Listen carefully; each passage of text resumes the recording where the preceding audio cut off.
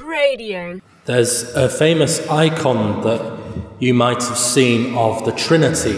It's entitled The Trinity by someone called Rublev. And it features the scene from today's first reading. So the first reading tells us about these three men, according to the reading, who appeared to Abraham. And Abraham treats them as the Lord.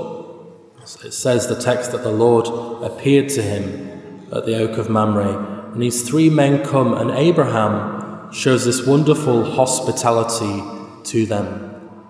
Well, in this icon, these three men are depicted as three angels, representing the three persons of the Trinity, the Father, Son, and Holy Spirit. So it's as if in this Old Testament story we have a glimmer of the doctrine which will, a long time in the future, be enunciated, that God is revealed as three persons in one God. But if we look at that story from Genesis, Abraham seems to know that these men are not just men, that this is the Lord coming to him, and yet there's nothing really to show that apart from one prophecy that one of them make at the end, and that's that his wife Sarah, the next time they visit, will have a son. This promise of the Lord that was made to Abraham, that Sarah, as old as she was, would still be able to give birth to a child and have a child. So there's this sense in which God is hidden, and yet Abraham recognizes him. In the second reading, St. Paul, speaking to the Colossians, speaks about delivering a message to them, a message which was a mystery hidden for generations and centuries, and has now been revealed to his saints. And he later says what this mystery is. This mystery is Christ among you, your hope of glory. So, in a sense, Jesus Christ is revealing to us the Lord that's always been there, the God that's always been with us. And then in the Gospel, we have this famous account of Martha and Mary, which usually presses a few people's buttons, because they say, okay, so the moral of this Gospel is, those who are lazy and do nothing, don't help, are blessed by the Lord. They're the chosen ones. Well, no, that's not it. So we can have an image of ourselves, preparing the dinner for our family, and there's always the lazy one who just is chatting away or gassing, who doesn't help us. It's not about lauding laziness or saying that we shouldn't serve. We have to look more closely at the Gospel passage, because Martha misses something. We're told, in fact, that she was distracted with all the serving. So it's one thing to be serving, it's one thing to be distracted. Distraction implies that there's something which she should be paying attention to. And of course, that is the Lord Jesus. Mary is simply sat down at the feet of the Lord Jesus and is listening to him speaking. Jesus says, Martha, Martha, you worry and fret about so many things, and yet few are needed, indeed only one. When you look at the lives of the saints, in some ways their life is very simple. In fact, someone once said that the saint's life is always about one thing. They have a focus to their whole life. Now, what Martha was doing was not bad in and of itself, but it was taking her away from the focus. It was taking her away from the centre. Who is the one thing necessary? Well, he's not a thing, he's a person. Jesus Christ. He's the one thing necessary in our life. He's the one person around which everything else has to revolve. So we can be interested in many things, we can be engaged in many different pursuits, we can have lots going on, but if we lose our centre, then we've gone wrong. And in fact, then it's when we lose our centre, when we lose Jesus Christ as the centre of our life, that things start to fall apart. And in that sense, Abraham is a great example for us, because how does Abraham treat the Lord? He drops everything. He drops everything and ministers to him in the form of these three men, these three angels perhaps, washing their feet, serving them food. They are the centre of attention. And I think that's our challenge.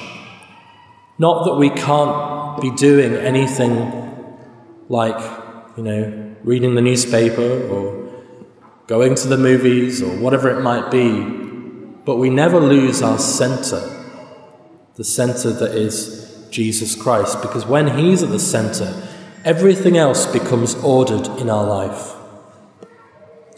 I often say to people, who are struggling with difficult sins, maybe a habit of sin, I often say, make the Lord the centre.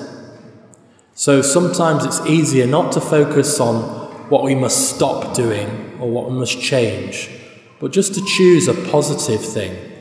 Just start making your life revolve around Jesus Christ and your relationship with him. Because what happens when we do that is that everything else starts to be affected. Our relationships, our sins, they in a sense start to take care of themselves, because we're all focused on the one person necessary. Jesus describes himself often as the gate. He's the gate of the sheepfold, doesn't he? Or he says he is the way. So Jesus is always the focus. He's our access point to God. He says himself, doesn't he? No one can come to the Father except through me. And when he speaks about the Holy Spirit, it's the Holy Spirit that Jesus himself sends. A spirit which proceeds from the Father and the Son. But Jesus is our focus. So we're Christocentric as Christians. When we are distracted, we miss what is truly valuable. I was in Lourdes recently, as you know, and what is plain when you look at the young people who were there is not only their marvellous example, but also their addiction to phones.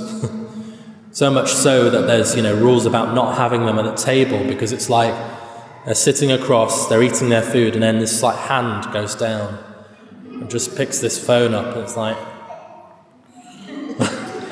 and, they want to look like they're lost in contemplation, but really they're looking at the phone in their lap. And it's very easy. I find myself doing it. Very easy to pick up the phone and to not be engaged with what's happening in front of you. But isn't it the irony that these these methods of communication that are meant to help us all connect more are in fact driving wedges between us? They're making us stop interacting as real people, having real conversations. Someone was telling me that children were texting each other in the house. So they were just in different rooms, but rather than go to each other's rooms, they were just sending each other a message saying, "You going down for dinner? Yep. See you in 5. So it's getting a bit ridiculous, but that's just one example. And we're all guilty, whether young or old, of giving into distraction, giving into things which don't really matter, and losing our focus. Serving the Lord in activity, in apostolic labour, so doing works of mercy, must come after spending time sitting at his feet, listening to him. And so this story of Mary and Martha is a call to prayer. It's a call to sit at the feet of Jesus and listen to him speaking. And of course, when we come to Mass, when we spend time before him in the Blessed Sacrament, when we read the Scriptures, that's what we're doing. We are metaphorically sitting at his feet and opening our hearts to hear what he wants to say. So let's pray for that grace, the grace to really set our priorities in order, to put Jesus Christ first and foremost, so that everything falls into place. As a free, not-for-profit service, Cradio requires the support of people like you to help keep us going in our mission. To donate, visit cradio.org.au/donate.